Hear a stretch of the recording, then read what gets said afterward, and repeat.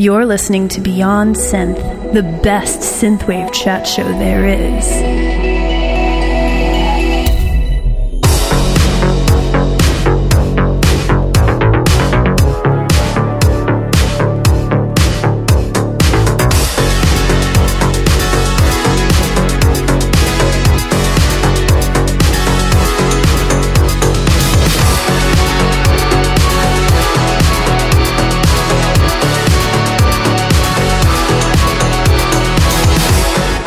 Hello there, welcome to Beyond Synth, the best synthwave chat show there is. I'm your host, Andy, and today I will be chatting with Jay Diggs. And we had a fun chat, and we'll be listening to that later on in the show. But like every week, before we get to the main interview, we have a bunch of awesome songs to listen to if you like cool music like I do. And I hope you do. So let's get right to it. I got a bunch of tracks to play, and I got a fun one here from Natalie Gray. It's brought to you by my awesome Patreon supporters, the Kings of the Pattersons, Chris Dance, Mike Shima, and Mystery Donor. That's right, and I hope you all enjoy this. This is Natalie Gray with One in a Million.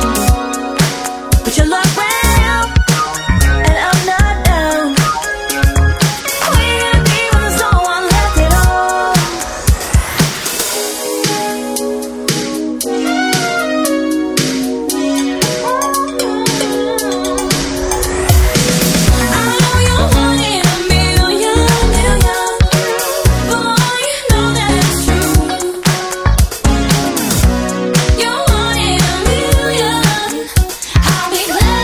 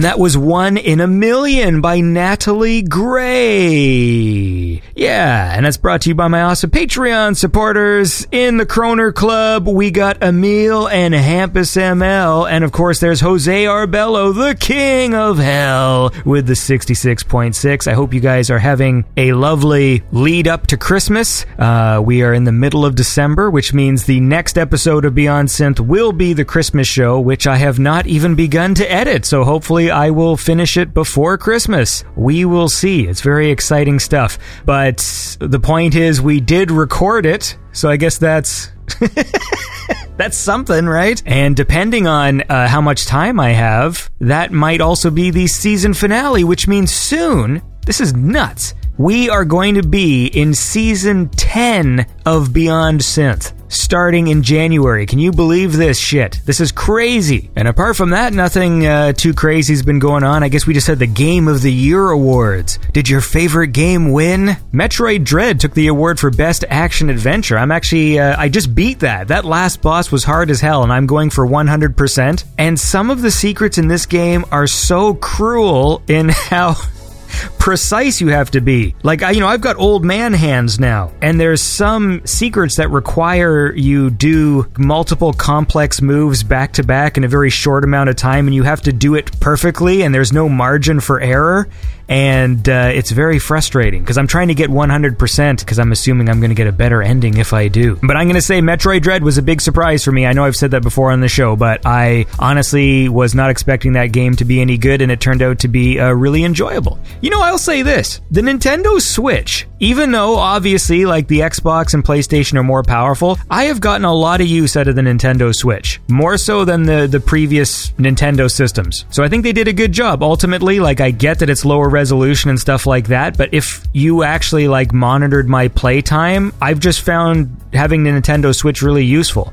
So good for you, Nintendo. All right, look, let's listen to another song. We have a new patron this week. That is Marantha. I hope I am saying that correctly. Marantha has joined the $25 club. You can support the show too by going to patreon.com/BeyondSynth, like Marantha has done. Marantha? It's Eastern European though, right? So I'm fucking something up. Anyway, Marantha's cool, and actually for the past several years, she sends me messages on SoundCloud with music suggestions and stuff like this, and then I listen to them. But now she is a patron, and she has requested that I play a song, which is something my $25 patrons can do, but they just never seem to do it. So I say thank you to Marantha for joining the Patreon, and I of course will play this track. It's from an artist called Alex Boychuk, and it's a cool synthwave tune, and you're gonna dig it. It's called Neo Noir, featuring Lebedev Sax. Is that how you say that? Lebedev?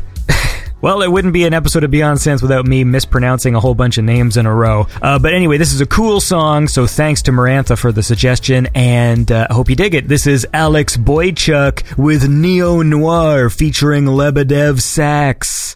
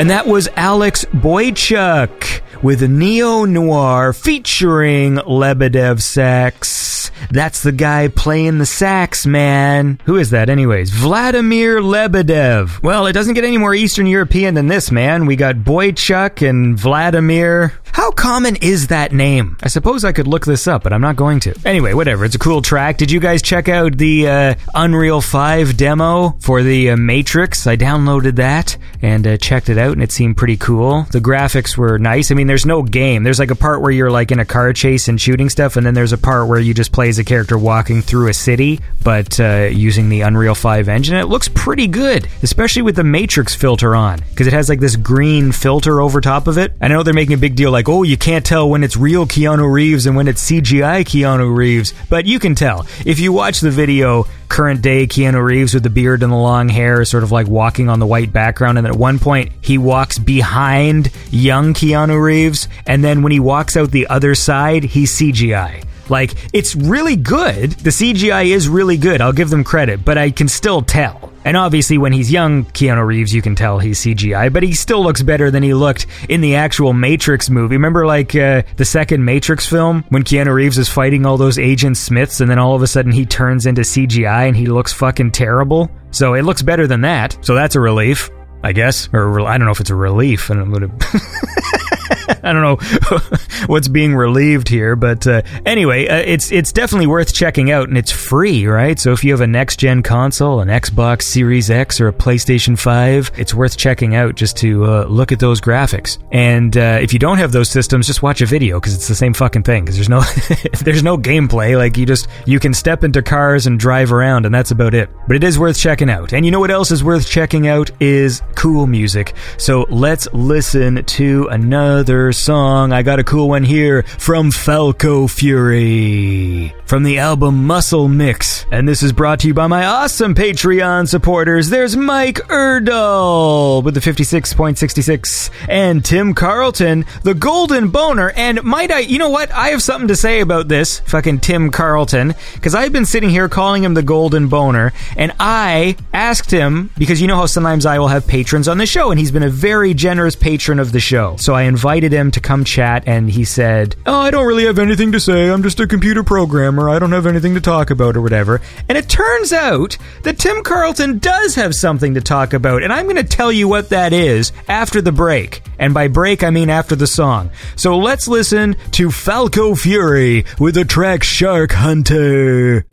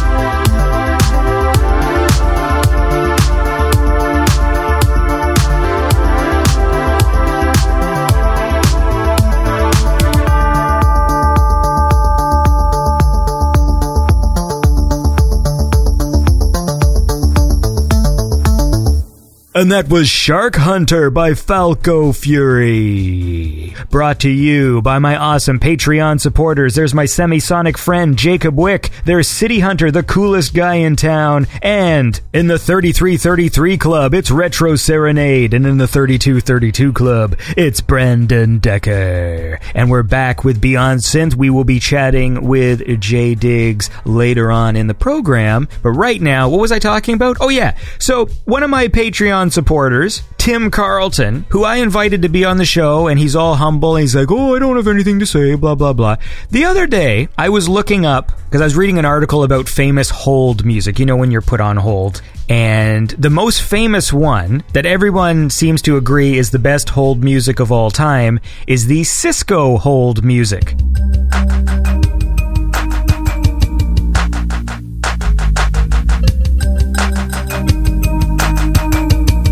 So for some reason the other day I went on YouTube and I just typed in Cisco hold music and I was listening to that, and the top comment was from Tim Carlton, and I recognized the avatar. It's the same avatar I see he's got in my Discord, and I was like, oh, that's interesting. And it turns out that Tim Carlton made the damn Cisco fucking hold music song. Regarded as the most popular hold music of all time is one of my patrons, Tim Carlton, and he didn't want to come talk about anything, and he never even fucking mentioned that he made this song. So needless to say, next season on Beyond Synth, I'm going to force Tim Carlton to come on the show and talk about the making of the hold music, because like that's crazy. You know, I've got people who support the show who come on the show with a lot less, but they're excited to come on and just chat, you know, because they listen to the program and think it would be fun to come and talk to me or whatever.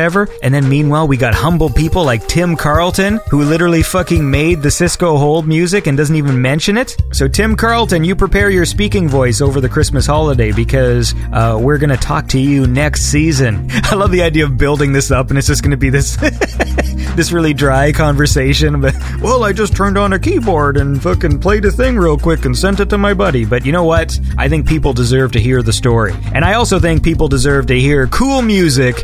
And of course, one of my favorites, Duet with 2 T's from the album version. Duet makes awesome music. I like playing his music because he's a cool guy. He's been a guest on the show a few times, and who knows, maybe we'll do a catch-up next season. But this is a cool song. It's called Horizons. Ooh, I should say it's brought to you by my awesome Patreon supporters. There's Hugh Hefner with the $26.66, and in the $25 club, we got Clint Dowling, A Star Apart, Alex Seligson, Blake Peterson, and Cargo Cult Luo. And hope you enjoy this. This is Horizons, and in brackets, All Alone Again, featuring LaFlex by Duet.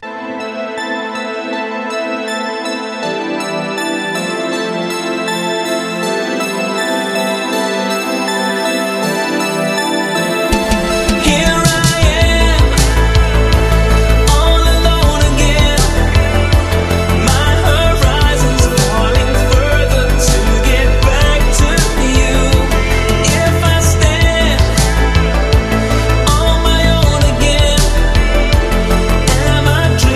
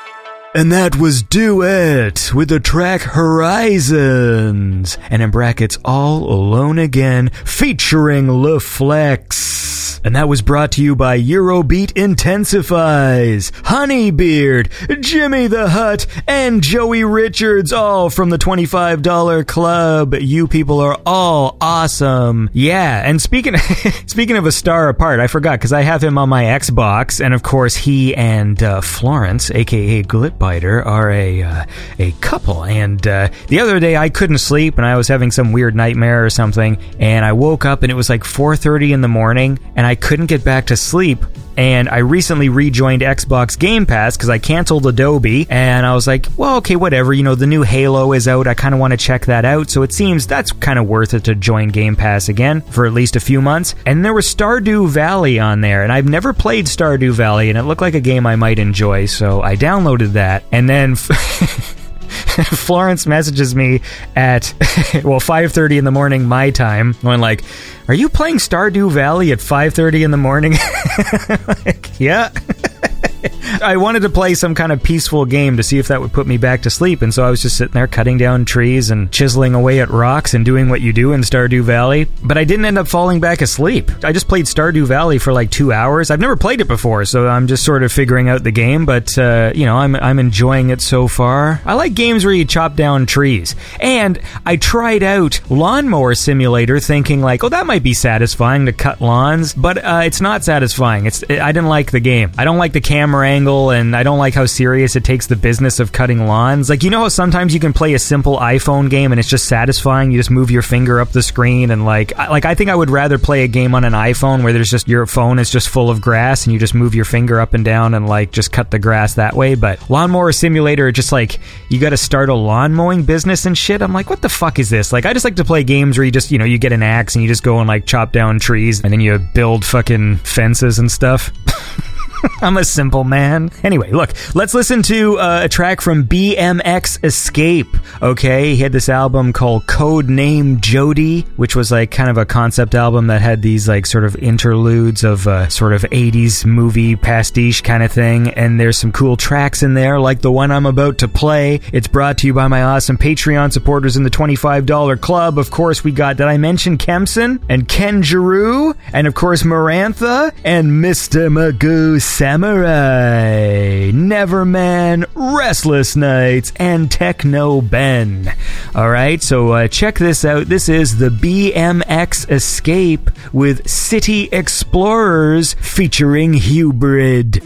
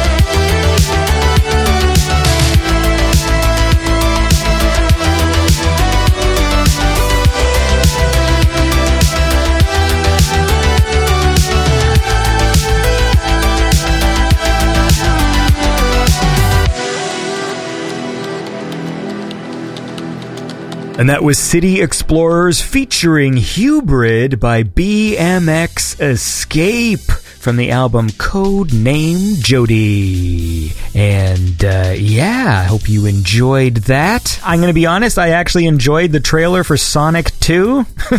I know I probably shouldn't have, but I will say this. I think Jim Carrey was actually really funny in the first Sonic movie. And I think the Sonic movie is just stupid enough that his humor just works really well with the tone of the film. And also, I just read that Return of the Jedi has been added to the National Film Registry. So that's a thing they do in the States. You know, every year in the Library of Congress, there's a National Film Registry, and every year they add 20 or 25 movies that have been, quote, deemed worthy of preservation. And every year they add a bunch more movies. I don't know, I guess they just keep them in a safe or something? Is that...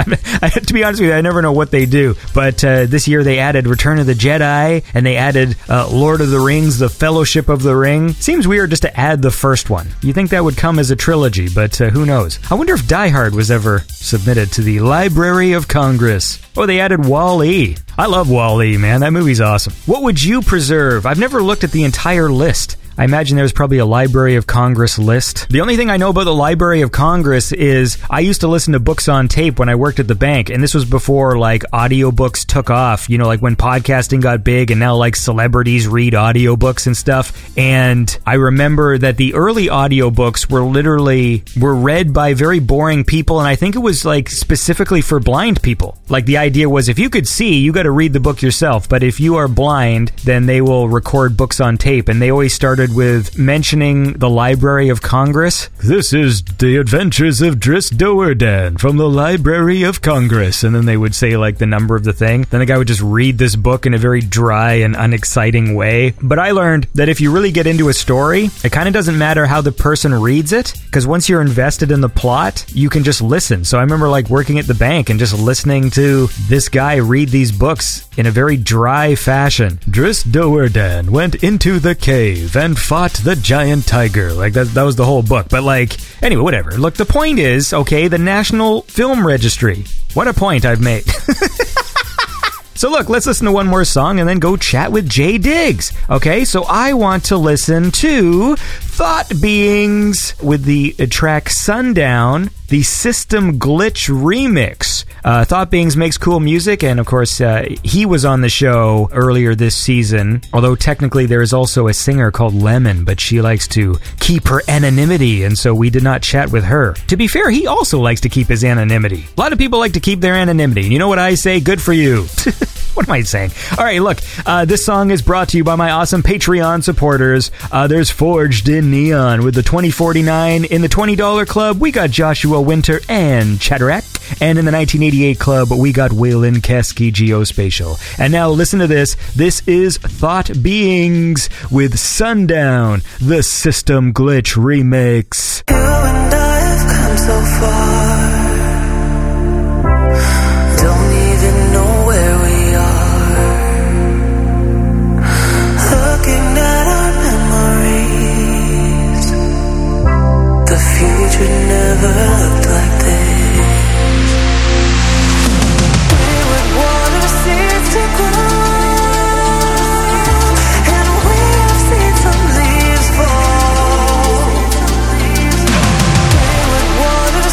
To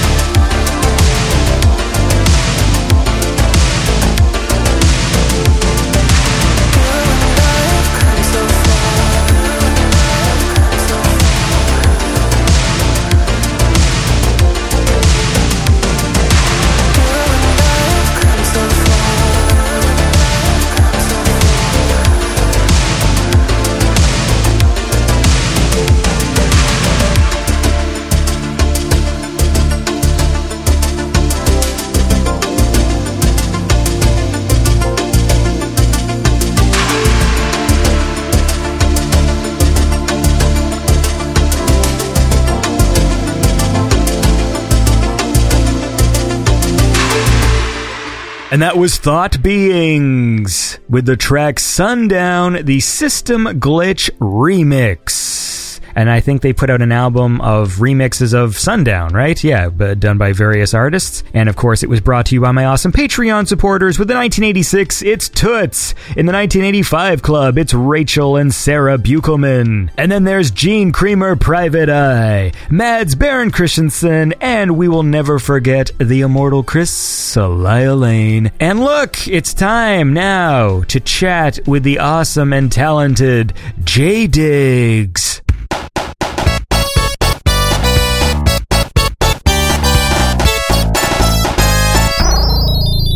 I'm going to take a drink of this disgusting tea. Oh, God. You don't like tea? Well, it's like matcha tea. Oh, I'm trying to be like healthier or something, but I don't touch that stuff. Yeah, well, you shouldn't. Anyway, all right, here we go. All right, well, we're here right now with J Diggs. How's it going, man? What's up? It's going good, man. It's going good. My album just came out, and I'm excited. It's doing well, and I'm loving all of the support from everyone. It's really humbling. Well, you know, the nice thing is, like, my wife doesn't really care too much for like the synthwave things. Oh, no. And so, you know, I'll have this stuff on playing on the speakers, and she doesn't give a shit. And then today, or on the weekend, I was like, okay, well, I'm going to be doing the J Diggs show. So I was like listening to the album, and she walked in. She's like, oh, what's this? Yeah, it's not your typical. I mean, it's not really synthwave. Well, yeah. But I mean, that's where I got started in the '80s realm. Yeah, obviously with the synthwave, because like everyone, you know, I heard Night Call and I was like, what the heck is this? And it was like nothing I ever heard before. And then I found the movie Drive and all of that stuff. I guess the same rabbit hole everyone goes down. So that's where it all started. I mean, I always did R&B. I was always doing R&B pop. I've been writing for a long time. And that was my first introduction to the 80s or 80s derived genre. At this point in time, I'm not one of those sticklers for like, there's some people who are very, very particular about what synthwave is, and I'm not one of those people. Like, I just like cool music, and I've always liked synths in general, just the sounds I love, and especially the retro synth sounds from like the 80s, those like kind of fat bass lines and chords and shit, like I've always been into. Yeah. So it doesn't really matter to me like the format of the songs necessarily, as long as there's just some cool synth stuff going on. Like, I still I call that synthwave, although like that's just me because I'm lazy. Yeah, I mean, synthwave has so many subgenres. That's the thing. That's why I like it, because I don't know. I guess what would you call mine? I mean, mine is like a fusion. Like I've come up with this term like synth and soul. Yeah, that's what I call it. But yeah, you have the dream pop. You have like the more hardcore stuff. Like I've heard death synth. I've heard all kinds.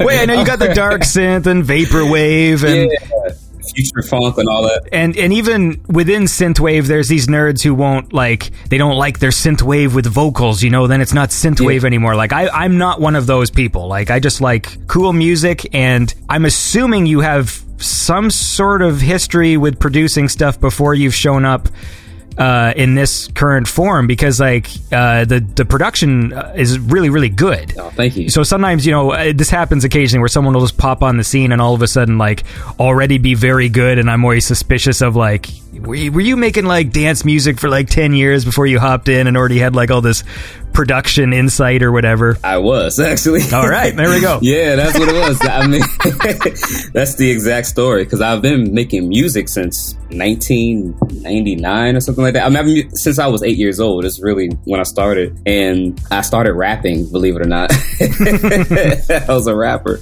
And and I grew up in Washington, D.C., and my dad, he's a jazz musician, so I would go to the clubs where I would just sit backstage and watch, or sit in the crowd and watch. And I got inspired by that, and I was like, oh man, I want to make music. And we already had studio equipment. He had some stuff in the basement, and I just started playing around on that, just making little beats and rapping about stuff that I didn't even know what I was talking about, because I was just kind of, you know, I'm like a kid, you know, I'm like 9, 10 or whatever, and I'm just kind of copying what I hear on the radio. Sure. And that's where it all started, in rapping, making beats, Then eventually I started learning the piano. So then I started playing and learning songs on the radio. Then I started singing in the choir at school. And so it all kind of came together like that. So, I mean, that's pretty cool, though, to have, like, music going on in the house. Like, what exactly was your dad doing? He's a bass player, jazz bass player. He plays the big upright bass. Then he plays the electric bass as well. It's cool, too, because I got to meet people and just kind of be around that scene.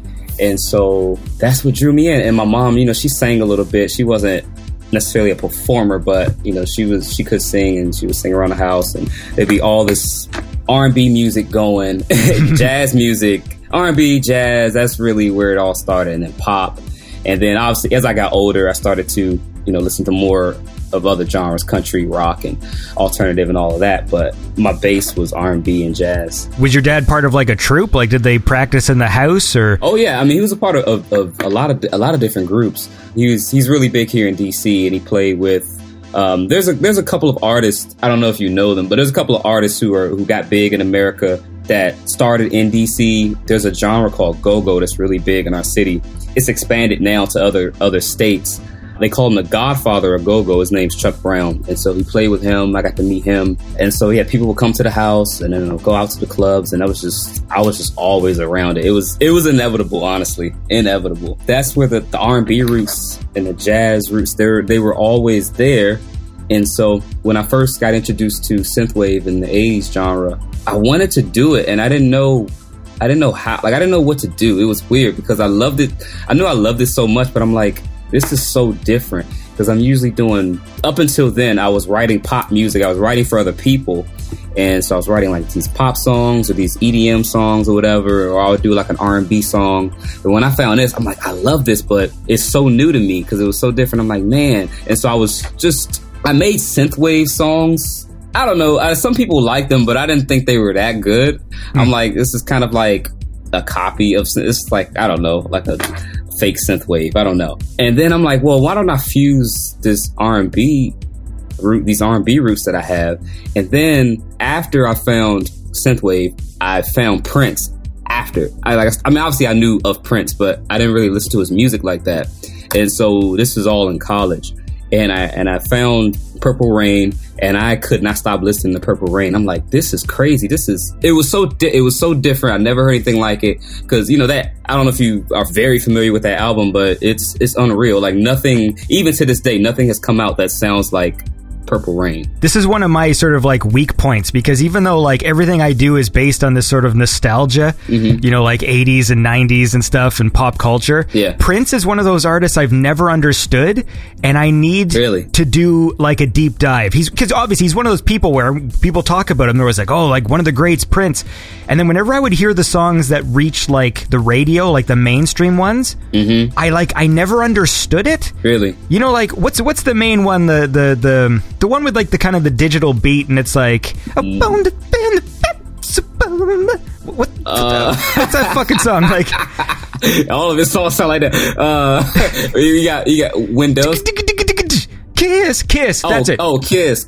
Yeah. Well, that's like, that one's cool. That's post. You'll like Purple Rain. Purple Rain is early. That's like 1982, 83, something like that. I have made a like, I'm going to make a conscious effort, and I will do this because I don't purposely avoid trends, but, you know, when people say, like, something's great and so many people say that, there is a point where I go, okay, maybe I should reckon with this, because whenever I would hear the things, I would listen to that song Kiss, and I'd be like, right, why is this song so popular? Like, Kiss is fine, but it's like, kind of nothing. Like, when I listen to it, it's just sort of like this beat, and then just...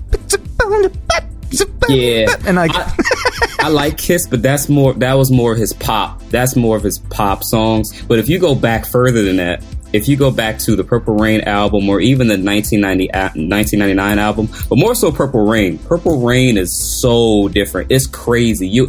Purple Rain reminds me of, it sounds like synthwave. It sounds like not traditional synthwave, but it sounds like, I guess, dream pop, or I don't know. But like, there's some songs on there that'll remind you of like, I know you're familiar with Ollie Ride. Yeah. Some stuff on there will remind you of Ollie Ride a little bit. And yeah, just really, really like beautiful. And then there's all these synth sounds, and he has the guitars and these weird sounds. He's using the Linn drum a lot, and so it's really cool. I know for me, when I first listened to that album, I listened to that album every single day for at least 6 months. I couldn't get enough. Nice. So yeah, so check it out. Like just listen to it all the way through. It's only 9 songs, and yeah, it's like it takes you to a different world. So I found that, and then I went down this rabbit hole of 80s R&B. And so I was like, oh, wow. And so I started listening to all of the funk records and Jimmy Jam and Terry Lewis and Janet Jackson. And I was like, wow, this is really cool. Like, this is funky. You got the synth. And so you can kind of fuse this with I was like, how can I fuse this with synthwave? And so I did a couple of tracks where I was just singing and put the synths on there. And then, so that's kind of where I got that sound from. And then I heard a couple of other producers online that was doing the more funk thing. And I was like, oh, this is cool. I'm like, this is what I want to do. Yeah. So that's where it all came from. Well, how about this? How about we listen to a track? Now, this is going to feel weird because I'm going back to the sort of the beginning here to 2017 era. Oh, wow. Okay. So yeah. We're gonna experience the gamut here because this was one where you popped on and then you sort of made like kind of a dark synth sort of track, and then we're gonna see the sort of the evolution of Jay Diggs. Yeah. So this was a cool song. I dig it. It's called Pulse. Oh wow. that song was an experiment. Yeah, it's a cool song, man. Cool.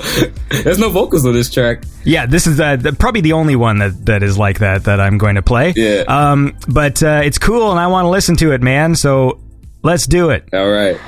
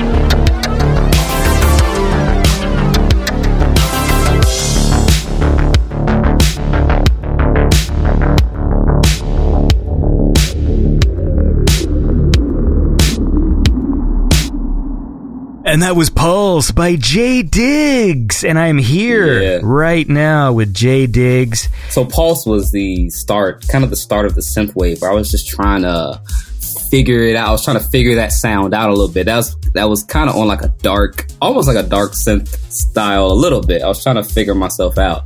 And so I was doing that, and then I did a couple of other ones, and a song. I don't know if you're going to play this one. This is this song called Black Heart. Yes, that's coming up. That's my third pick. So that was kind of the evolution from there. I was like, okay, all right, now let me sing over top of, this dark thing.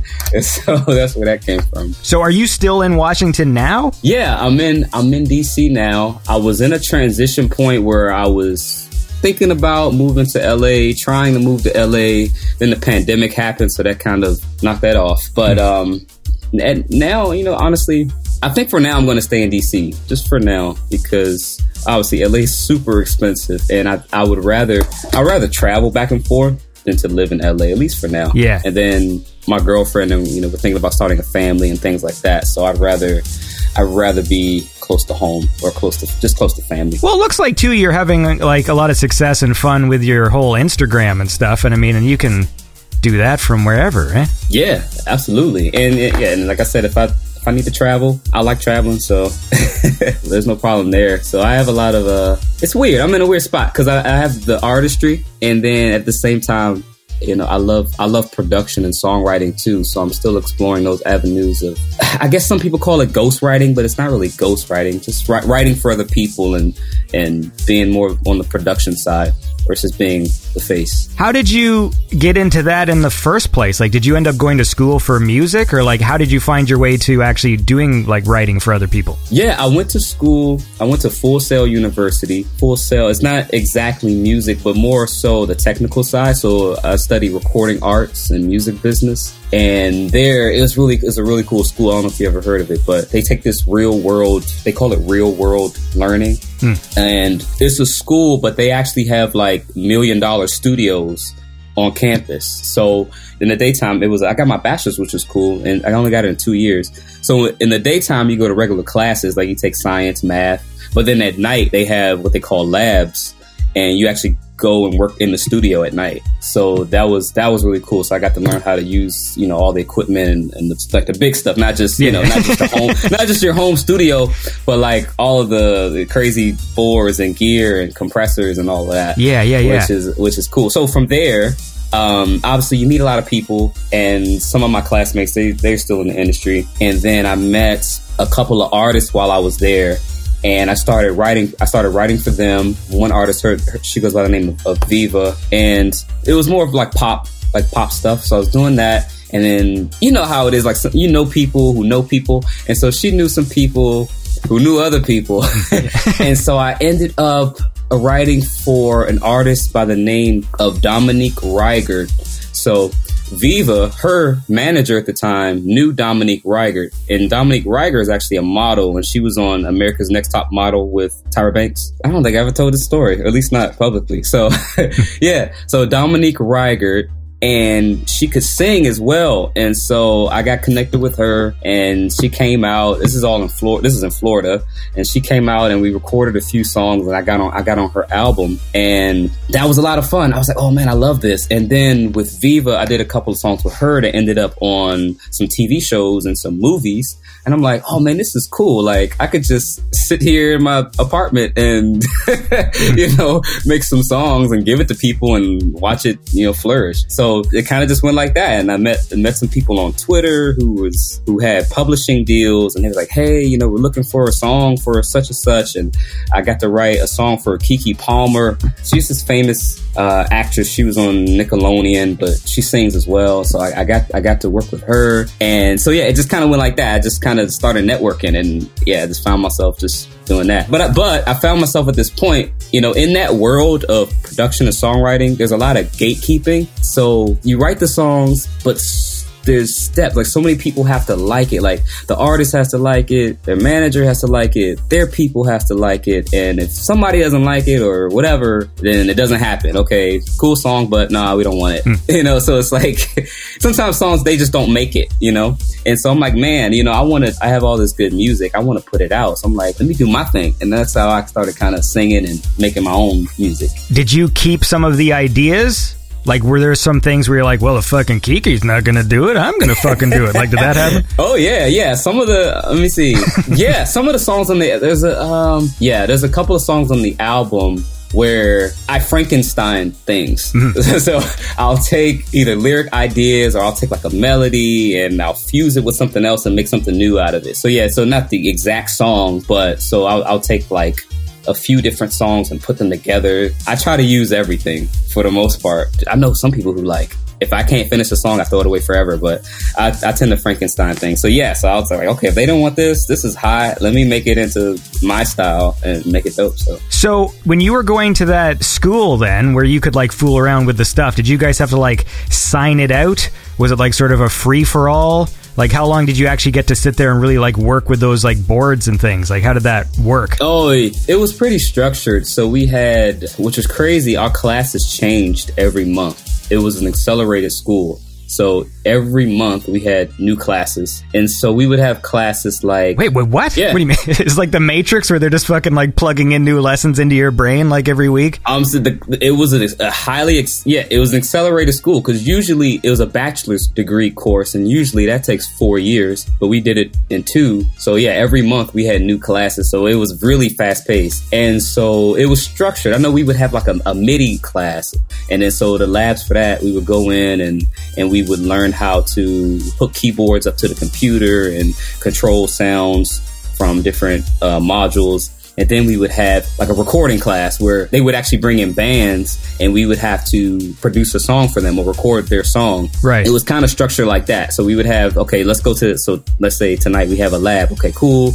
Band comes in and then let's say everybody has a duty. So one person is on microphone setup, one person is on the compressors, one person is like at the board doing levels, and another person is at the patch bay patching in different signals. So it was really cool. We worked as a team and it was nice. I liked it. So then was your like year-end assignment to like produce a song or something? Like was there a project? Yeah, the very end, the last class we had, it was cool. We had to produce a song and a music video. And what we had to do was we had to do the budget. We had to find the band ourselves and we had to write out a budget of what everything would cost, what we need. And we brought the band in and we had to find the videographer. So it was really cool. It was kind of like a production house, like what a production house might do. Right. And so that was our assignment, is to basically do all of that ourselves. And we had to like notate everything and write everything down because when you work in those environments, the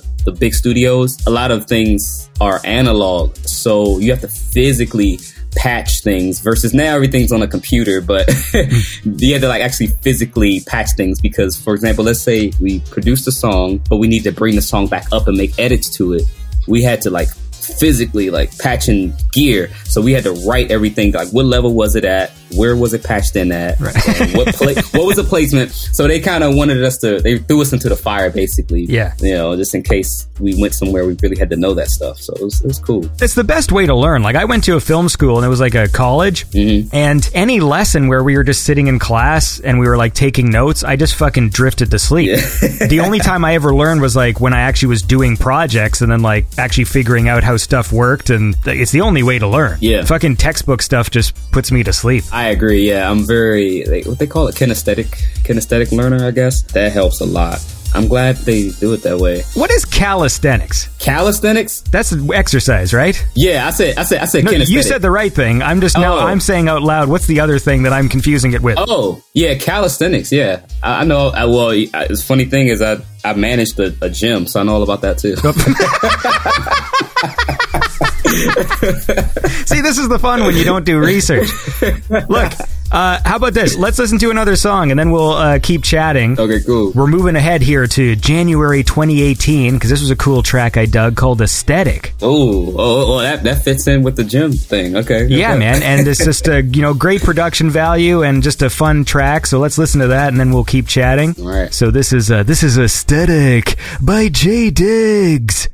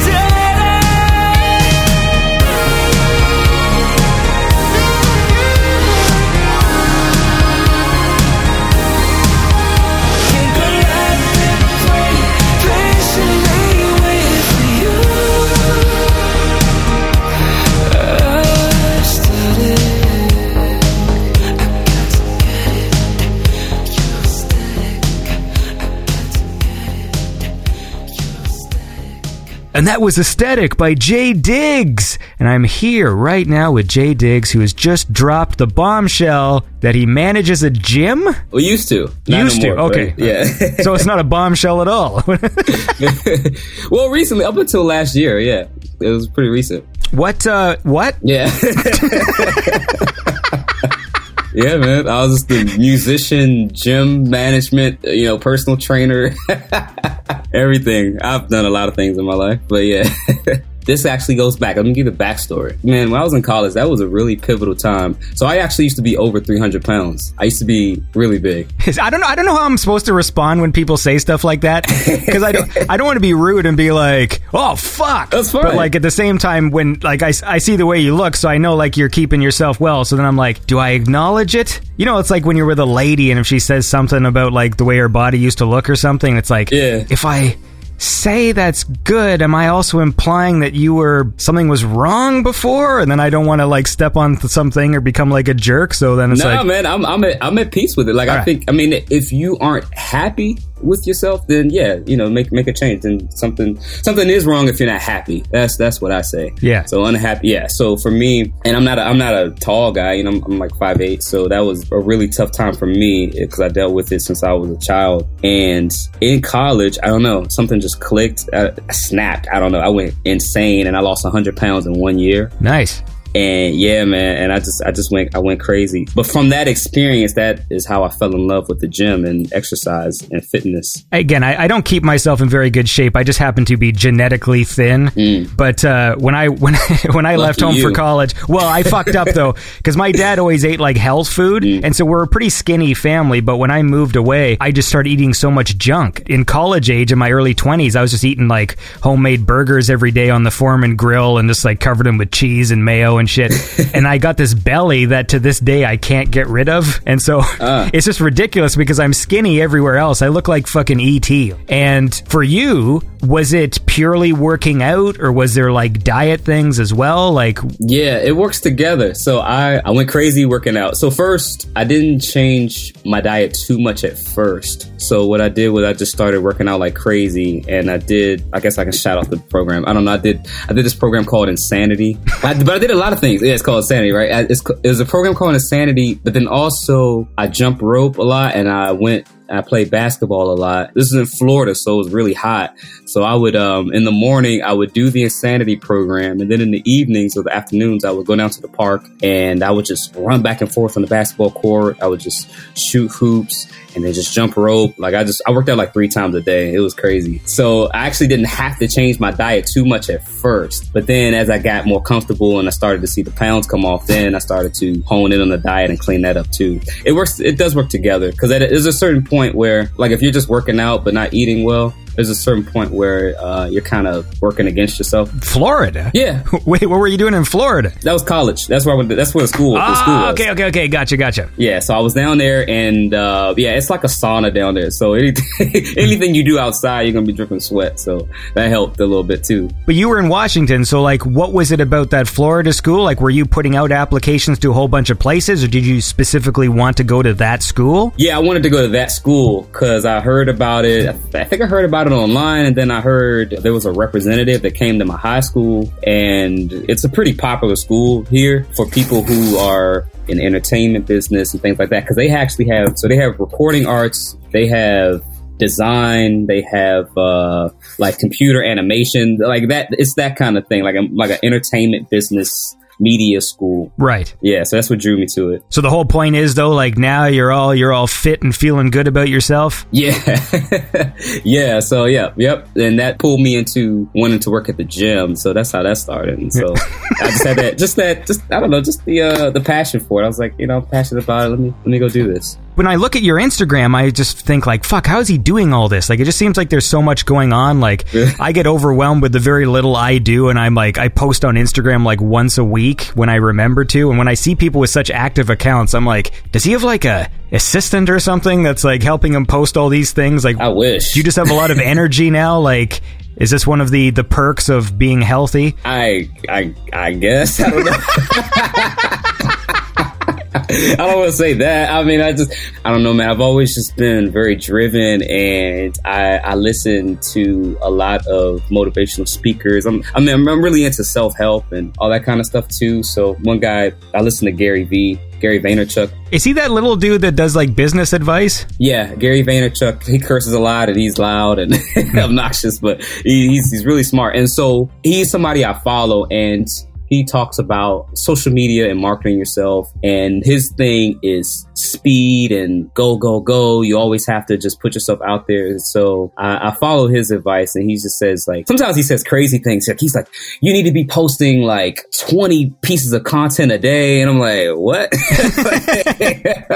I have this weird aversion or frustration with social media. Like, well, obviously I hate it for the reasons why everybody else does. But to me, it's like, it's this thing that takes me away from doing the stuff I like. You know what I mean? Like, but some people have this way of making their Instagram be part of the art. Like, I just can't do that. It's like, for me, it's like, I want to be editing, I want to be making videos, and every time it's like, you got to post on Instagram, I feel like it's just a detour. Fuck me. All right, here we go. It's not easy. I struggle. I'm gonna be honest. I struggle a lot, especially when I was working on my album. It was really hard because I was trying to like make music, but at the same time trying to make content for social media. It's really difficult when you're doing it by yourself, because you're caught between, okay, do I do my work or do I make content? Like, it's kind of, and the particular content I do, it takes a lot of time. It actually takes a lot of effort and time, because I'm doing a lot of like I'm remixing songs, and then I'm setting up like video. I got to write not necessarily a script, but I have to like plan out what I'm going to do in the video. I have to make the music. I have to make the music. I have to sing it. Then I got to plan out what I'm going to do in the video.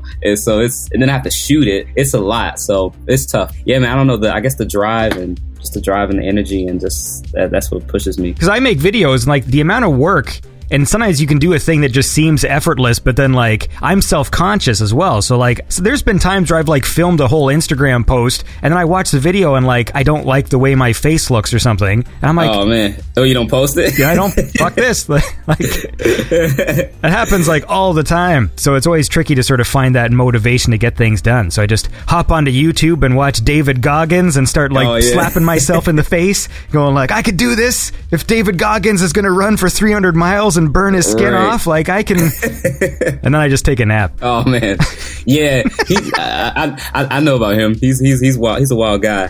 But yeah, I don't know, man. You gotta just do it. If you don't like the way you look, just post. I find that most people aren't gonna notice it. Most people don't care. My most viral video was the WAP remix, and what's funny is that video, probably out of all my videos, that one I feel like I put the least effort into. I don't know. That's the way it works. It's weird. That's the way it works, man.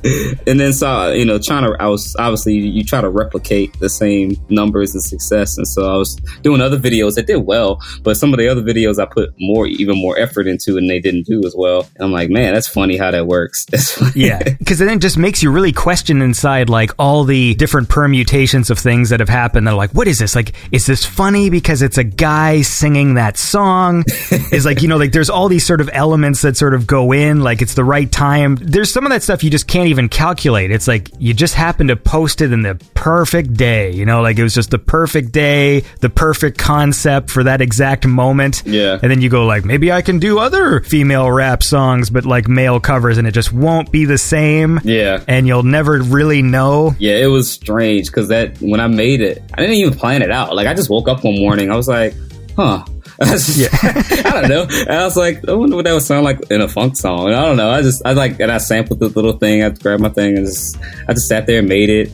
I just still have to say that in your cover of that song, the looping sample that you have throughout the whole song with there's some hoes in this house, like after a while it just starts to make me laugh, like as it continues to go, because it literally just plays through the entire song.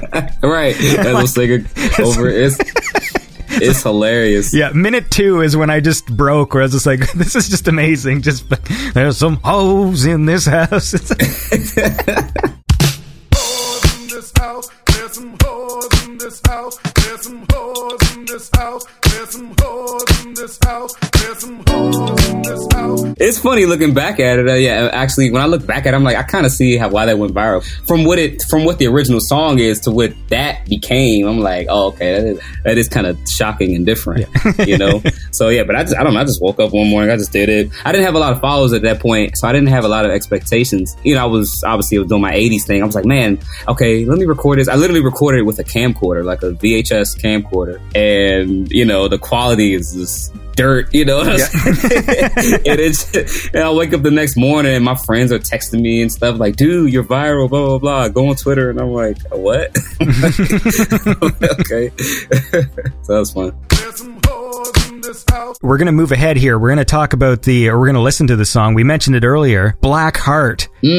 Okay. Which is a cool track. You're going to notice sort of a pattern in the sort of the songs that I pick, because like I have a certain sort of aesthetic that I like, which is what I like about your music too, because you do have sort of a variety, like even on your album and stuff. Mm-hmm. And I tend to gravitate to more of the ones that have sort of like a dark synth kind of vibe to them, and then you're also like singing on them and stuff. And like I would say also a track we'll play later in the show, Slasher from the new album, is like that same sort of tone. Like that's my jam, you know? Yeah. So just in case people listen to the songs I pick and feel like I have some sort of a bias, like that's where I'm coming from. But I always like to play the things that I get excited about when I'm talking to an artist. And I figured when you play Pulse, no one has ever brought up Pulse. Well, that's how it's like. Oh, well, okay. I like to when I have the dark. Yeah, like when I have people on the show for the first time, I always like to sort of go back through the catalog and not just focus on the new stuff. If I'm getting to know somebody, it's always like when they come back later on, like we'll talk about just the new stuff. But anyway, look, the point is this. Let's listen to this song because it's awesome. This is Black Heart by Jay Diggs.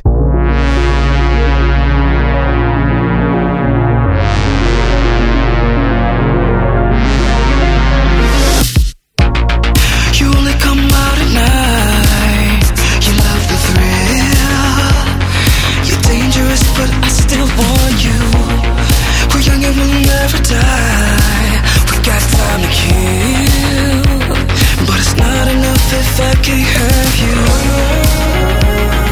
one look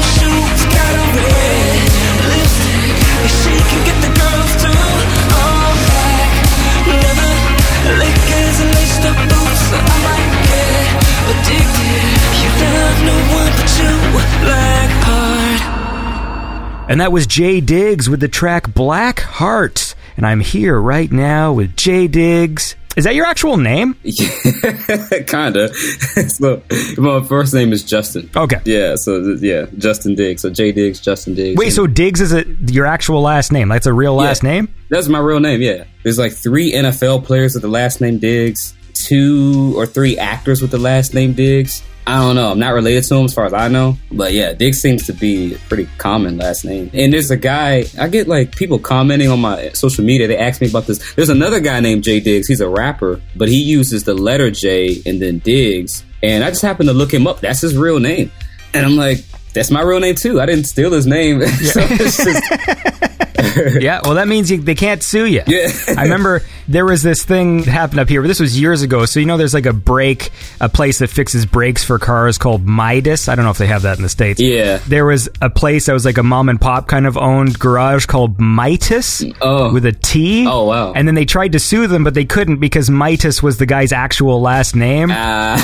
So it wasn't like a rip. I mean, it still was, but it wasn't. Yeah. Anyway, I don't know if that helps you in any way. But... Who were the first people, within the synthwave scene anyways, that you collaborated with? Because I know, like, I talk to Sunglasses Kid pretty regularly. Oh, cool. So I think I first saw your name in relation to a track you did with him. Yeah. But was that that wasn't the first, was it? Was that the first? I'm trying to think. Because I know you've done some tracks where you'd have, like, collaborations with, like, female vocalists and stuff. Yeah. You know JJ Miss, right? Yeah. I think she might have been my first collaboration. Yeah, JJ Miss and then Sunglasses Kid was after. Yeah. And I think the collabs with Sunglasses Kid are a good fit, since he's like one of the few artists in the scene doing more of the 80s and 90s funky pop kind of new jack swing vibes, which I think complements what you've got going on. Yeah, poppy, brings in some 90s elements too, which I like. It was the track Chill that you guys did that we'll listen to in a bit that I found out about you. Like, it was listening to that song that I found out about you. And most of the time when there's some artist collabs in the scene, it tends to be a vocalist working with a producer I know. So I was pleasantly surprised when I sort of popped over to your Bandcamp and saw like all this awesome stuff that you had produced. And so I was all like, okay, there's something going on here. Yeah, that was really cool. With Sunglasses Kid, I guess we knew of each other before we actually connected, because he would upload like these videos on Facebook and stuff, and I'm like, oh man, these are really cool. Like, he would upload like how-to videos. I don't know, I'll just be there watching them. I'm like, man, this dude is so cool, because he kind of had the New Jack Swing style. He was like, how to do New Jack Swing drums and how to do New Jack Swing this and that. I'm like, oh man, that's so cool, because that's the music I grew up with. And so I'm like, oh man, this is sick. So he actually kind of had a hand in my inspiration to go that route. When I first found out about him, that was around Pulse. I was still trying to like figure out like what I wanted to do in the synth wave space. And then I saw what he was doing. I'm like, oh man, yeah, I love that. It reminds me of what I grew up with in the 90s. And then I was like, okay. And I have my R&B thing. And then I found another guy who's on my album who goes by the name of Ziadara. He was doing the more like disco funk thing, and so I was like, okay, let me just kind of like throw my R&B thing in there. So I knew about Sunglasses Kid, and I think he hit me up or something. I don't know. I forgot how we actually connected, but that was fun. I know we did Chill, and that was a fun record. Since you are like kind of born in the 90s, what made you go down the sort of 80s rabbit hole in the first place? That was Prince, finding Prince. So what triggered that event then? What triggered Prince? Yeah. Okay, this is how it happened. I remember now. So I was listening to Spotify. It was either Spotify or I was going through playlists on YouTube, something. I was going through some playlists, and Tesla Boy came on, Spirit of the Night. That was the very first introduction to synthwave, and I was like, oh man, this is cool. And then it got to Kavinsky with Nightcall, and I was like, okay, that's awesome. And then somehow I got to Prince. I don't know, it just popped up. I don't know, and I'm like, oh man, and I remember my parents always talking about Prince. My mom loves Prince. She always talk about him and talk about the show. And then I just found the album and just started listening to it. So I think that's how it happened. I heard his songs on a playlist, and I ran to the Best Buy to buy a CD.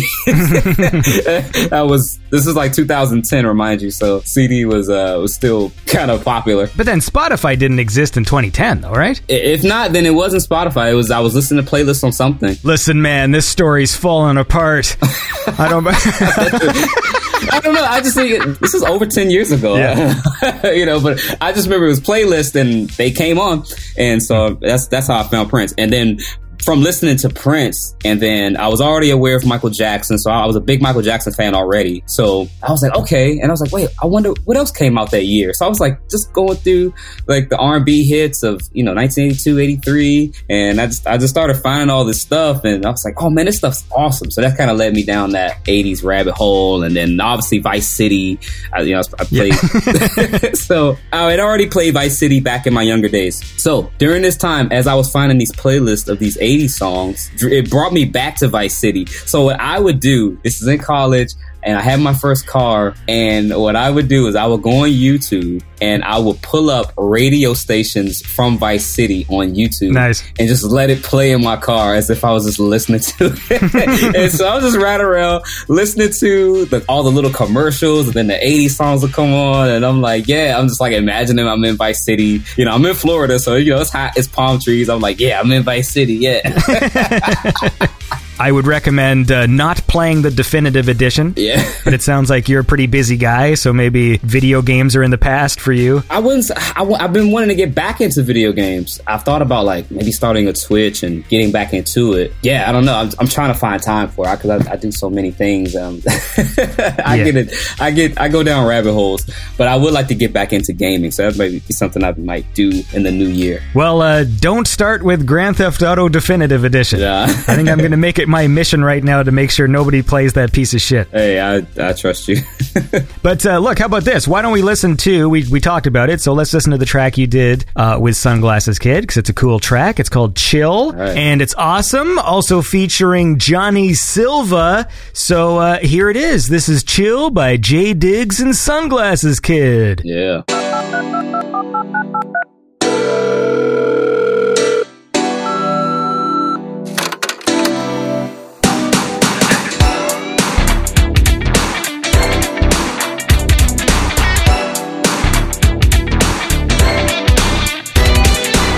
It's only been one night, I got you hooked, you can't quit me. I don't wanna be sat down, I hope that you forgive me. Cause I ain't no heartthrob, I ain't looking to find no knots.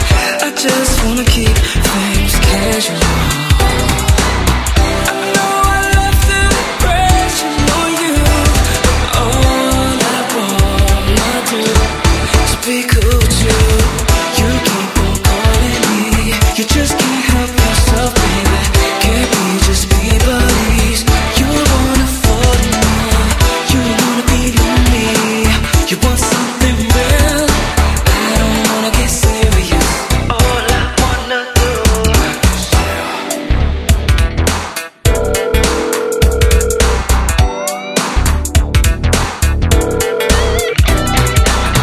can we just be tight? Can we just be friends? Let's enjoy the benefits, touching with no commitment. I thought we had a deal that we would play the field. I just wanna keep it casual, casual. I know I left an impression on you, but all I wanna do is be cool with you. You keep on calling, you keep calling. You just can't help yourself, baby. Can't we just be buddies? You wanna fall in love, you wanna be lonely, you want something real. I don't wanna get serious, all I want. Yeah. Can we take our time, little mama? No time for the love games and the drama. On the real, I'm liking your ego, and I can tell you like my stilo. Hey, let's keep it easy like a free throw. No need to complicate it, but baby, you're so persuasive. Your company and conversation, yeah, it's on another level. Yeah, you're gonna be trouble. It's hard for me to trust you. It seems like the heart is the weakest muscle. Can we just be buddies with a little touchy-feely? I can't be yours officially, but in due time I might just be your lover. But don't put me under pressure. Taking it slow is better. You're trying to force forever, force forever. I just wanna be homies, have a little fun while you get to know me, and while I get to know you better. I just wanna take it slowly, baby, what's the rush? Don't be tripping over me, don't be tripping over me. Can I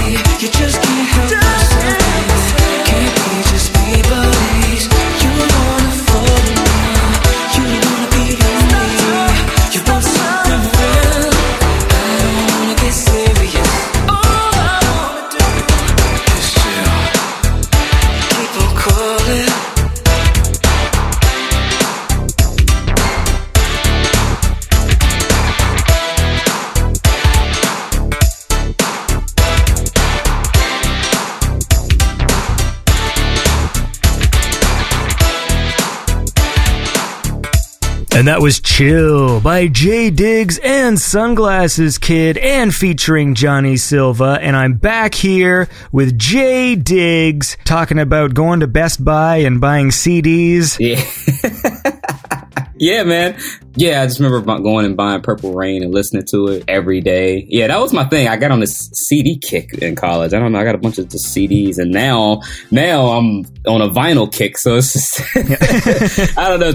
Time is just all over the timey-wimey, you know. Time's all over the place. So now vinyl's back in style now. So I'm buying a bunch of vinyls right now. Trying to. They're expensive. So trying to.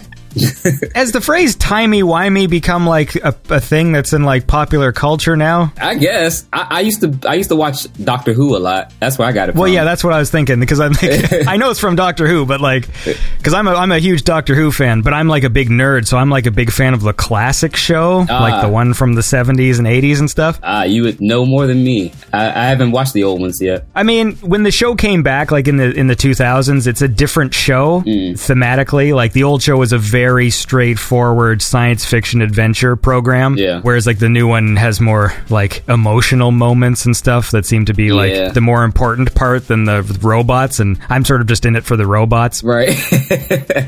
Yeah, I like that show a lot. Yeah, I guess, it had a little bit more drama and relationship stuff. I feel like the David Tennant era was sort of like where the new series kind of peaked a bit. Yeah, probably so. I stopped watching after Matt Smith. Yeah. So I'm not familiar with the new one or the most recent, but yeah, I love David Tennant. That was the guy. But I like Matt Smith too, but I stopped after Matt Smith. Yeah, that makes sense. I just got tired of stories that were flashy and overcomplicated. Like I miss more standalone episodic TV because I don't always have the time. And like when anyone recommends a show to you, it's always some interconnected multi-season thing, and it ends up being a huge commitment. That binge. Yeah. I agree. Yeah, binges they take some time. They take they take some commitment.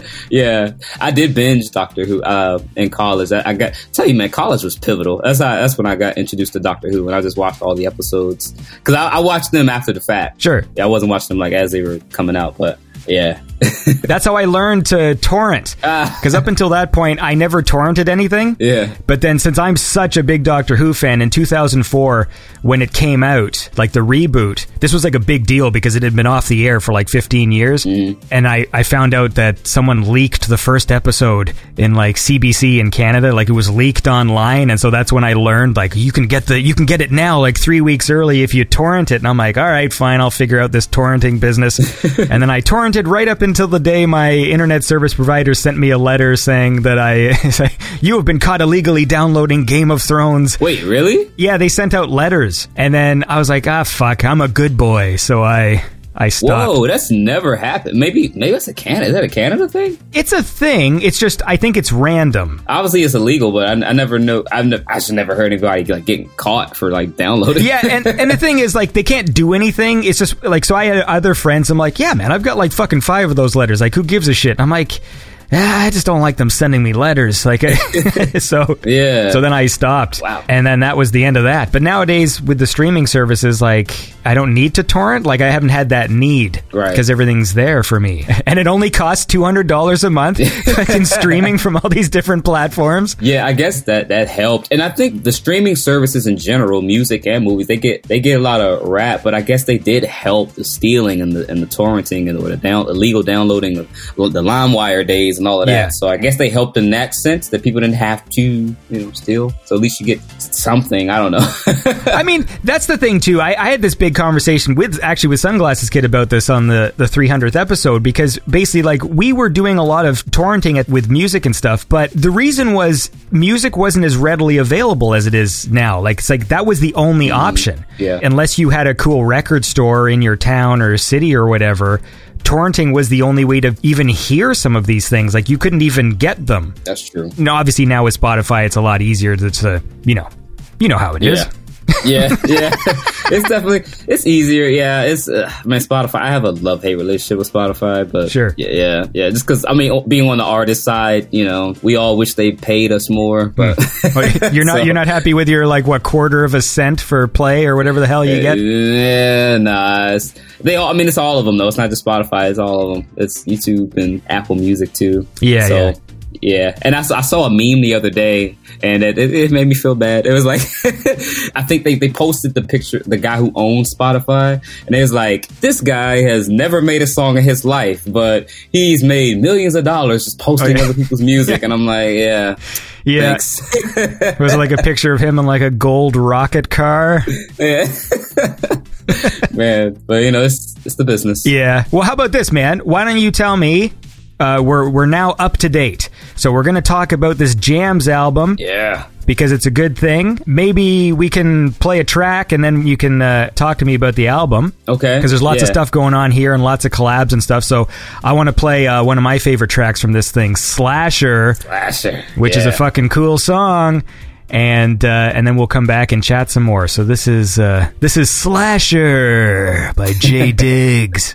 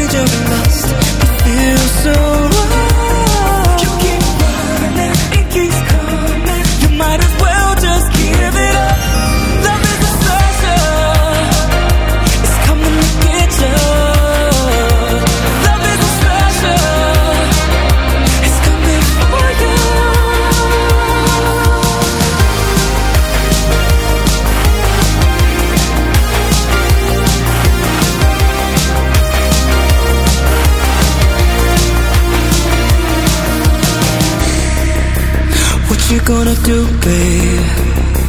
What you gonna do, baby? What you gonna do, baby?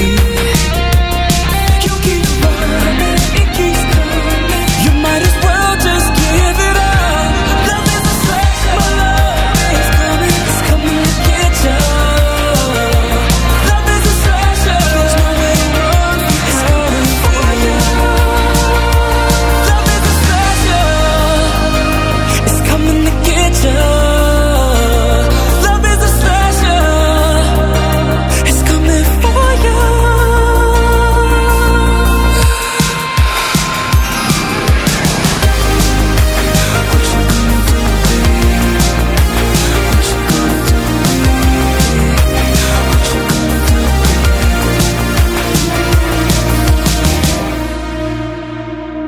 And that was J Diggs with the track Slasher. And you got to say it that way, man. I love it. I love it.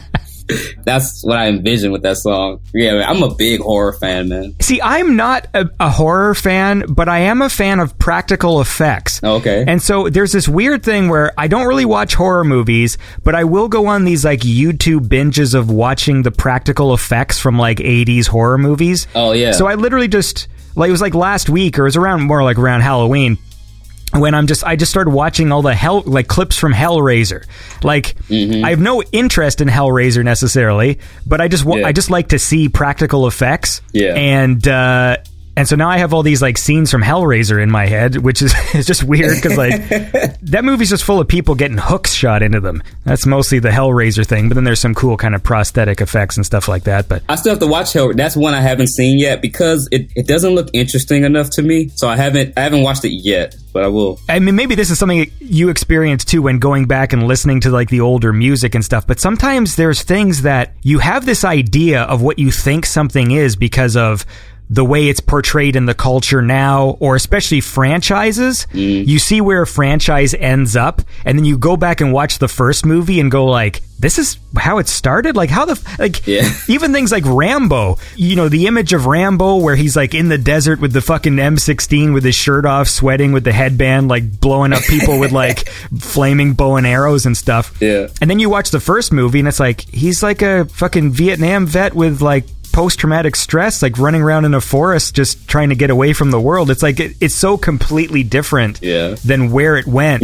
And Hellraiser is the same thing. It's like everyone knows Pinhead, and everyone thinks like, oh, he's like the star of the show. He's like the Freddy Krueger of this franchise. And the first movie, it's just like some like Satan shit where some guy is like coming back to life and he's getting his like, to be honest with you, horror fans are going to be upset with me because I'm going to be fucking this up, but it's either his wife or his sister or something. He's getting her to bring men home and murder them so he can like absorb their skin and slowly become alive again. Oh, wow. And Pinhead and the other characters kind of just show up at the very end of the movie when the girl opens the puzzle box. Really? They're in the movie for maybe like 4 minutes. Pinhead isn't even really the main one. He's just the one that talks. And there's like a lady one, and there's another one with like a weird stretched out face and stuff. Yeah, I always thought he was the main. I mean, obviously I've never seen it, but I always thought he was the main character or the main villain. Yeah, it's like what happens with Jack Sparrow in the Pirates of the Caribbean, right? Like he's kind of the side character, but then everyone loves his character. So then when they make sequels, it's like, oh, well, he's the main character now, and then they waste the character and it becomes less interesting. Yeah, it's like that where it's like Pinhead really only has a few lines of dialogue and then he leaves, but then since he's like the thing that everybody was excited about, then he sort of becomes the main thing as the franchise goes forward. Yeah, I still have to watch that one though, just because horror fans are going to probably be mad at me too for saying I'm a horror fan and haven't seen it. I'm still going down the rabbit hole. I like to watch things that kind of pique my interest first, and then I'll kind of go back and watch the ones that are, you know, everybody says are classics, you know. But what is it? Do you like the supernatural ones, or is it the gory things, or like what's the ones that appeal to you? I like it all, but I think I like the ghost stories. I like the supernatural. I like those because those are the only ones that actually kind of scare me, I guess. I mean, they don't really scare me, but I think they're the scariest. So I like the supernatural, like the ghost story, or like a good possession movie. It depends on what I feel. Like if I really want to be like scared or feel scared, I'll watch a good possession movie. But I always love a good 80s slasher. Those are fun. Like if I want to laugh and just have a good time, I like those. I guess my favorite 80s one is I like Freddy. I like Freddy a lot. So I mean, I was Freddy for Halloween. Yeah, I like those a lot, and I like Chucky, which is weird. I like Chucky, like the first one. Not all, you know, they have a lot of sequels, but I really like the first one. He's just raw and like, oh man. Since I'm not really a horror guy, the things that appeal to me is when there's more like kind of creativity going on, which is why I prefer the Nightmare on Elm Streets, just because there's a lot of imaginative imagery and like practical effects, and there's neat things, whereas like, you know, the more simple ones, if it's like the Halloween movies where it's just like watch a guy walk around and stab people in the head, like, and that's kind of it, you know. So that's why Freddy always appealed to me, just because there's lots of kind of interesting effects and ideas going on. Man, you know, I felt bad for so long, and you always hear about how much of a classic Halloween is. And I like it's a very simple film. Yeah, I mean, people are going to be mad about this, but man, that movie's boring. Like the first one is boring. I got to be honest. I like John Carpenter. I like the score and all of that. But man, that first movie, it put me to sleep when I first watched it. I actually had to watch it a couple times because it was kind of boring. But yeah, I don't know. So the Halloween Michael Myers, it's not my favorite.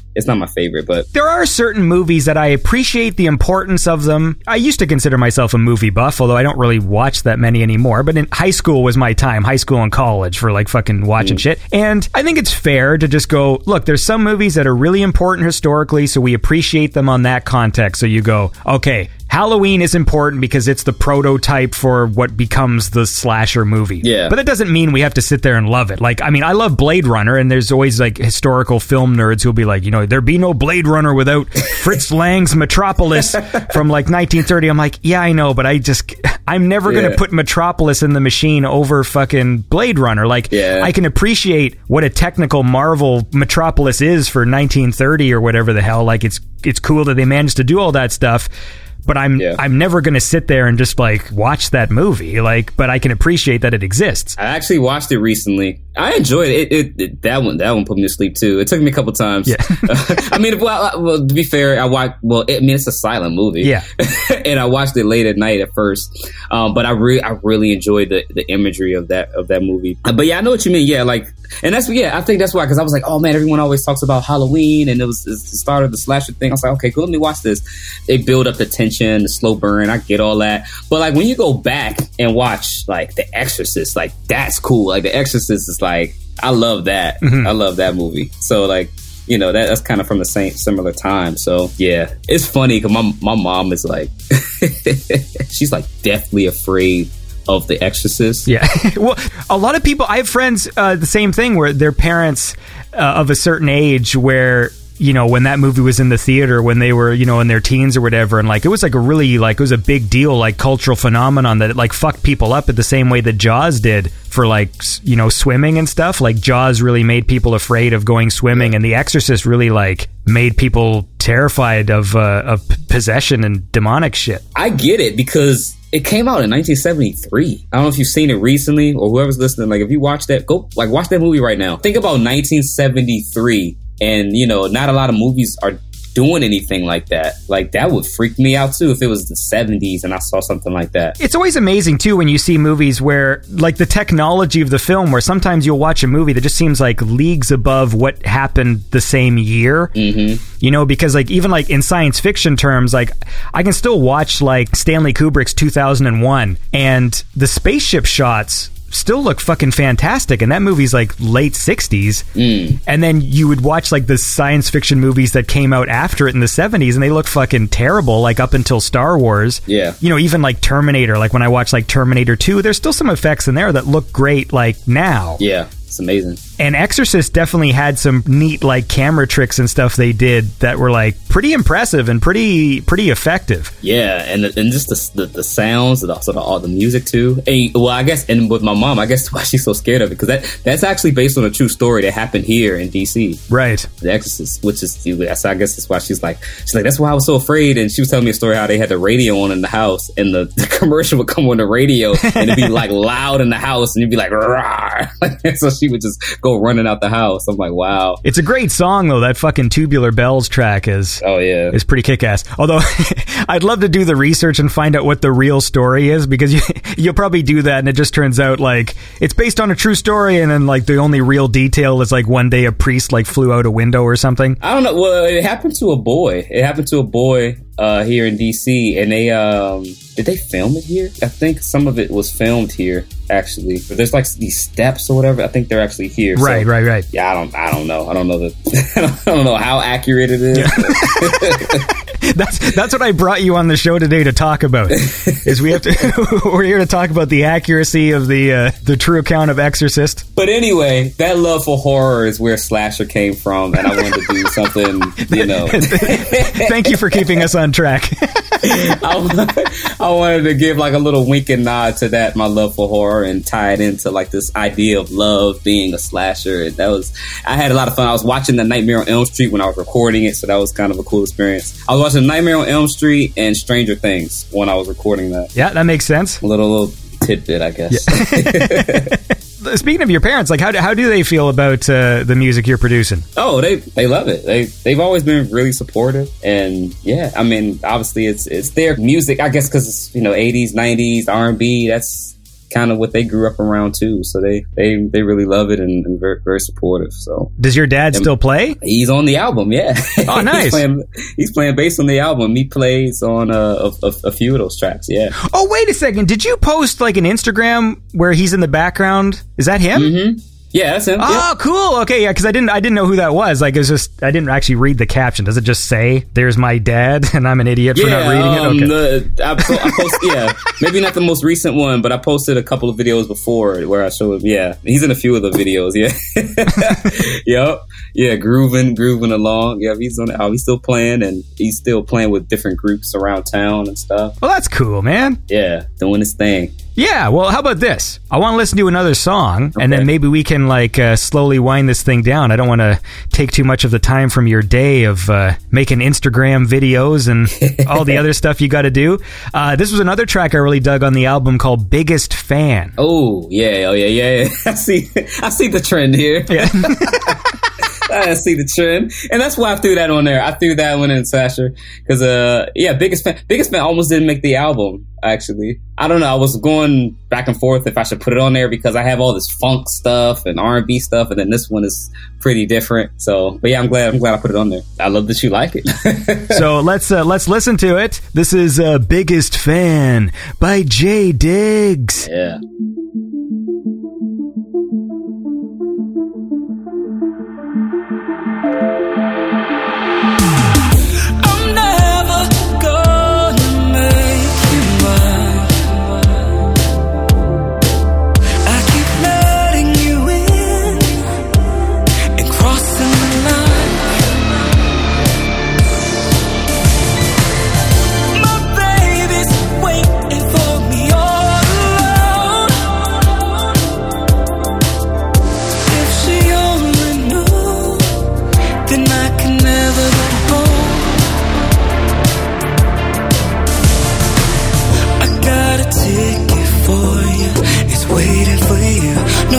Backstage passes, security always lets you through, and I do too.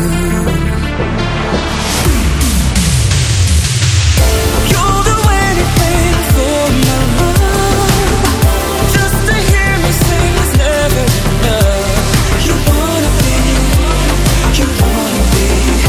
my biggest fan. You're my biggest fan, and I don't wanna let you down. I know that you're in love with me. You want way more than just myself.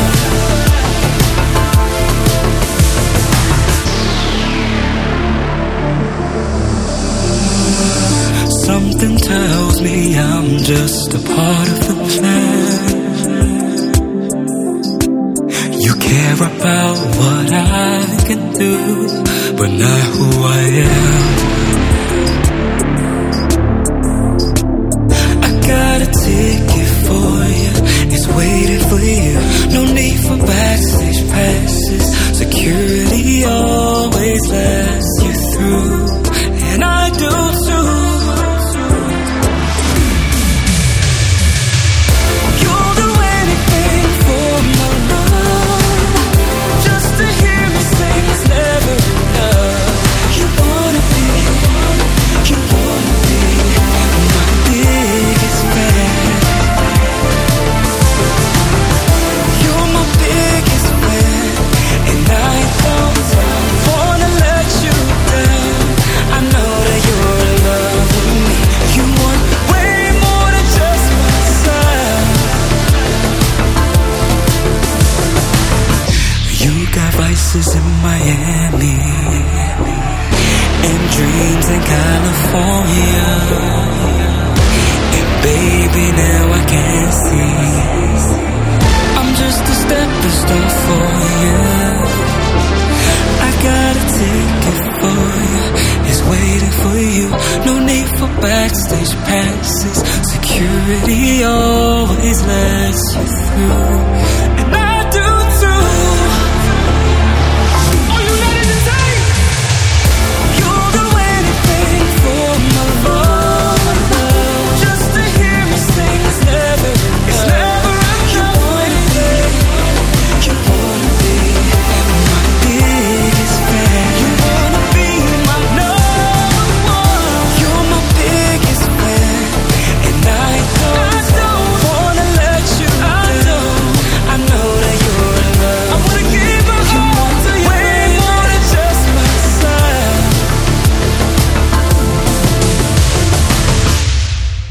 And that was Jay Diggs with the track Biggest Fan from the album Jams, which you can all get right now at bandcamp.com/MrJDiggs.org. No. Jay Diggs, I think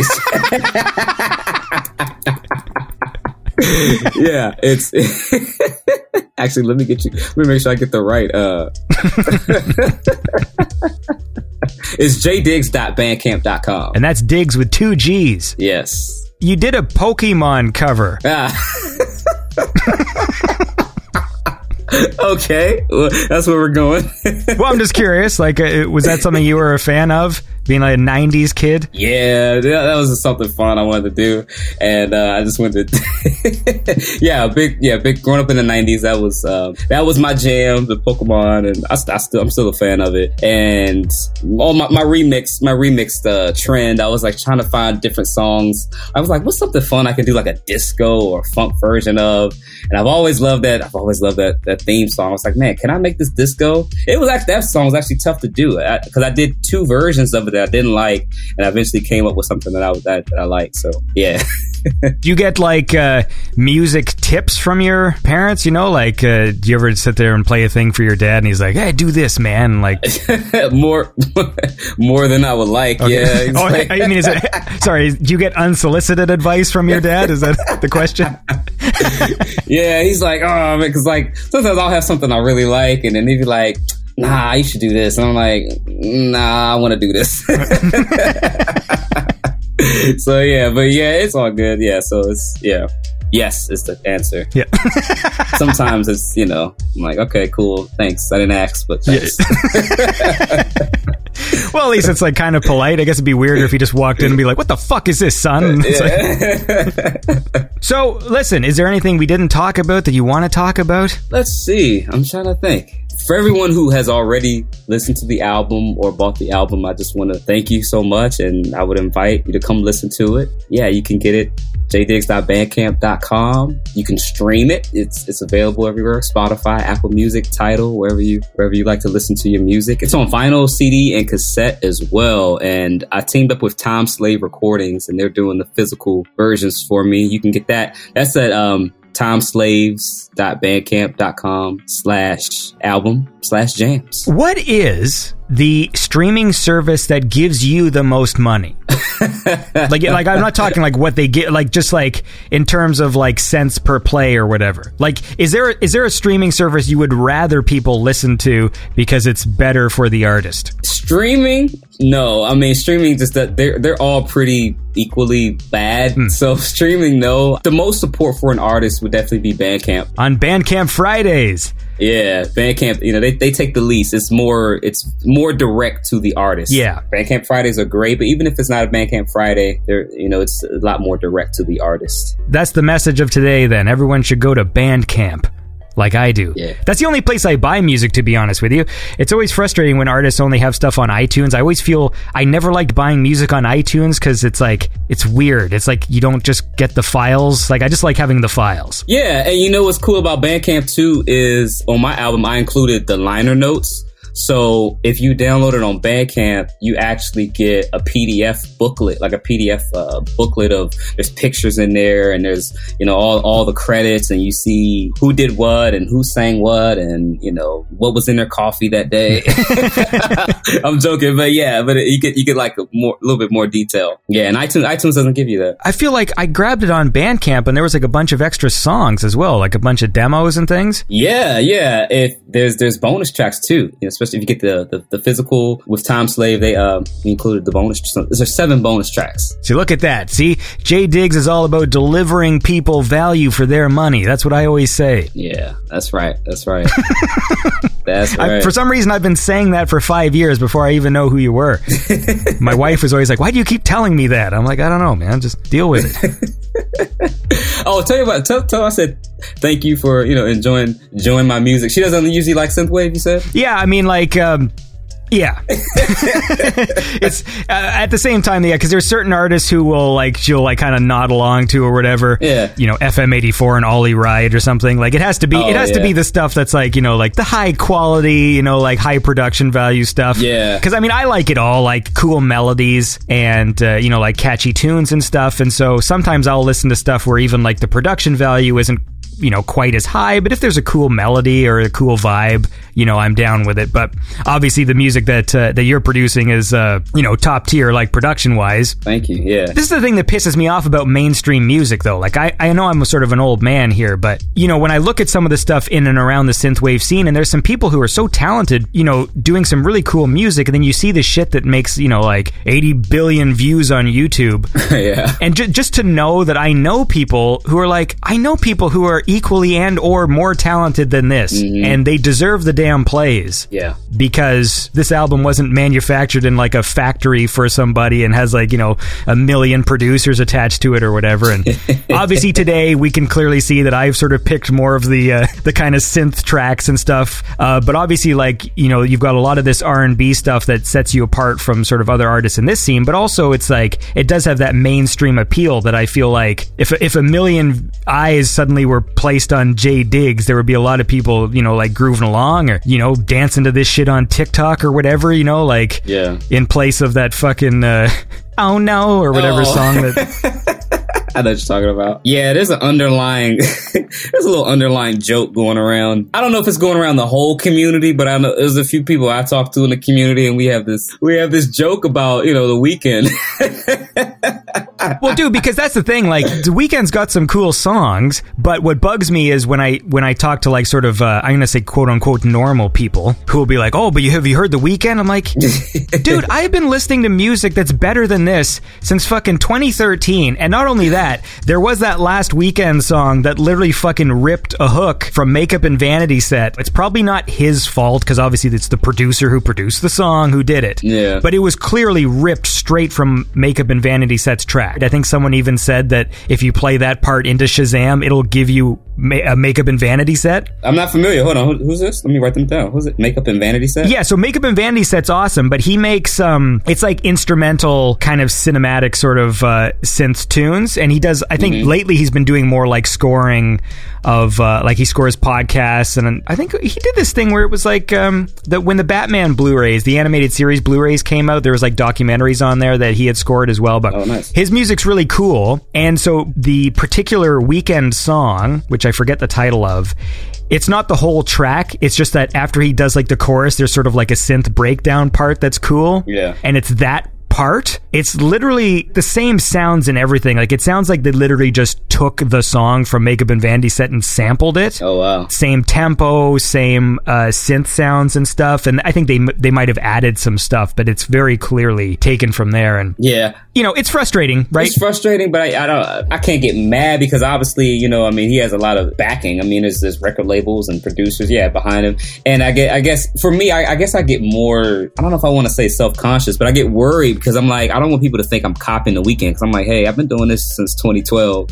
It just so happened that, you know, he got popular and then he started doing this because he wasn't always doing synth music. Right. It's a trend too. Sometimes when they hop on these trends, and I've always been the kind of person to do research, which is why I started doing this whole show in the first place, was like when I discovered the synthwave scene, when I find music that I like, I do the work at that point. I'm like, I need to find more of this. I need to know what this is. And I just feel like the only problem is a lot of people don't do that, right? Like, so they'll hear, if they find out I like sort of synthwave music, that kind of sound, you know, they'll say the same typical things like, you know, do you know The Weeknd, or have you seen Stranger Things? I'm like, yeah, like those things are fine, but there's so much more and so much more variety. And the main thing for me is the quality level. It's not just some fucking, you know, indie garage scene of like poorly produced music or whatever.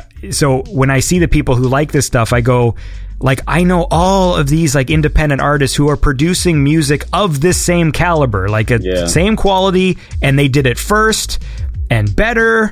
And, you know, so that's the frustrating thing for me, but I guess what am I supposed to do? Yeah, it's just you know, I don't know. We'll figure it out. I don't know. It's just, the record labels, honestly, yeah, they still have power. Yeah. They still have that visibility power, you know. Well, it's just the money. Like, I just wish if we just all of a sudden just like $1 billion got infused into the synthwave scene, yeah, we could purchase like the ad time. Mm-hmm. You know, there's some music that's fine. Like, I'm not going to shit on artists for no reason, but like, you know, every time I open up YouTube, do I need to see Billie Eilish, right? Like, I don't need to. She's fine, but it's like, it's always there, right? There was literally like for 3 years where if you booted up YouTube on like on the default screen, it was always Billie Eilish answers fucking the same questions she answered last year or whatever. I'm like, why is this video always here? Like, I just, like, I'm not asking for it, you know? Yeah, that's because they that's what they want. They want her in front of you. Yeah, it's a little frustrating, but it is what it is. And yeah, there's a lot of talented artists, man. Like Ollie Riot. You mentioned Ollie Riot earlier, and I want to work with that guy. We've talked, but you know, we're both busy. We just haven't found that creative space to, you know, do our thing yet. But like, I don't know. I have this like idea of like, oh man, we could be like like Miami Vice, like Tubbs, and you know what I'm saying, like Tubbs and Crockett. Yeah. And I said this vision is like us like doing a show and we're in our suits, and it's just like, you know, cool. So well, Ollie's definitely Ollie's a good guy and he's fun. He's definitely, I would say, the best performer. Oh, yeah. He has a history doing, like, musical performance and stuff, because obviously a lot of people in synthwave scene, you know, they're like bedroom producers, and so, you know, when they first start doing shows, it is just like sort of a guy on stage with a laptop. Uh-huh. And Ollie definitely brought, like, the flair of performance. Like, when I first started seeing him perform, he comes out and does, like, costume changes, and he's, like, dancing in the crowd and stuff, and so he always had that kind of background, which is fun. Yeah. I'm trying to think of a J Diggs Ollie collab, like what kind of historically what sort of mainstream reference I can think of. I just know whatever we do would be epic. It would be completely epic. High energy, just crazy. Yeah. I was just seeing. So yeah, hopefully we get to work. Yeah, we did a video call one time. It was cool, and I had his record, his vinyl, and I had that in the background. And we laughed, and you know, we talked a little bit. So it was cool. So yeah, one day. Yeah, man, that'd be awesome. So what else then? Before we say goodbye, what's the future hold for J Diggs, man? What's coming up? Man, well, right now I'm still promoting this album, but we'll see, because you know I kind of have the concept for my next album already. Nice. Which is crazy. I don't want to give it away yet, but I kind of have this. But I'll say this: I have the concept for my next album, and I think you'll be a fan of it. Okay. Because I don't know. I'm thinking about something a little darker. This album was more about fun and like sexy, fun vibe, and you know, the funky vibe, and it's still going to be funky. I still want to keep it funky, but I definitely want to explore some darker tones. So people can expect that. So I'm thinking about the next album already, and yeah, just more. I'm gonna explore some options for touring. So I'm still figuring it out. So do some touring and do some production. So I might produce for some other people as well. But yeah, so a little bit of everything. It's coming. Stay tuned. Awesome, man. Well, look, it was lovely to meet you, Mr. J Diggs. Good to meet you too, brother. Thank you. Thanks for having me on. And I hope you have a lovely day over there, and keep on making cool tunes, and we'll play them on the show, and maybe you can pop back when you've made a new album in 2 weeks or whatever, how long it's going to take you. I don't know about that. This album wore me out. I'll be honest, this one wore me out. but I have ideas, so we'll see. Awesome, dude. Well, you have a good one, dude, and it was nice talking to you. You too. Thank you.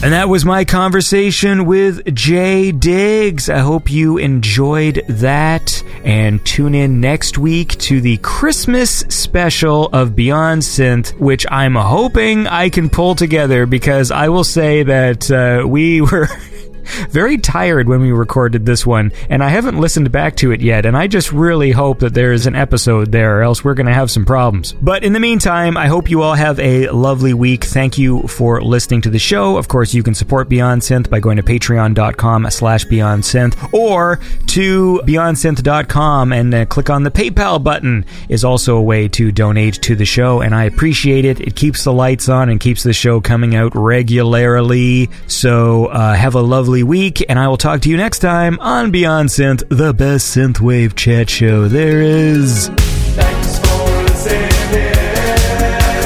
This was Beyond Synth.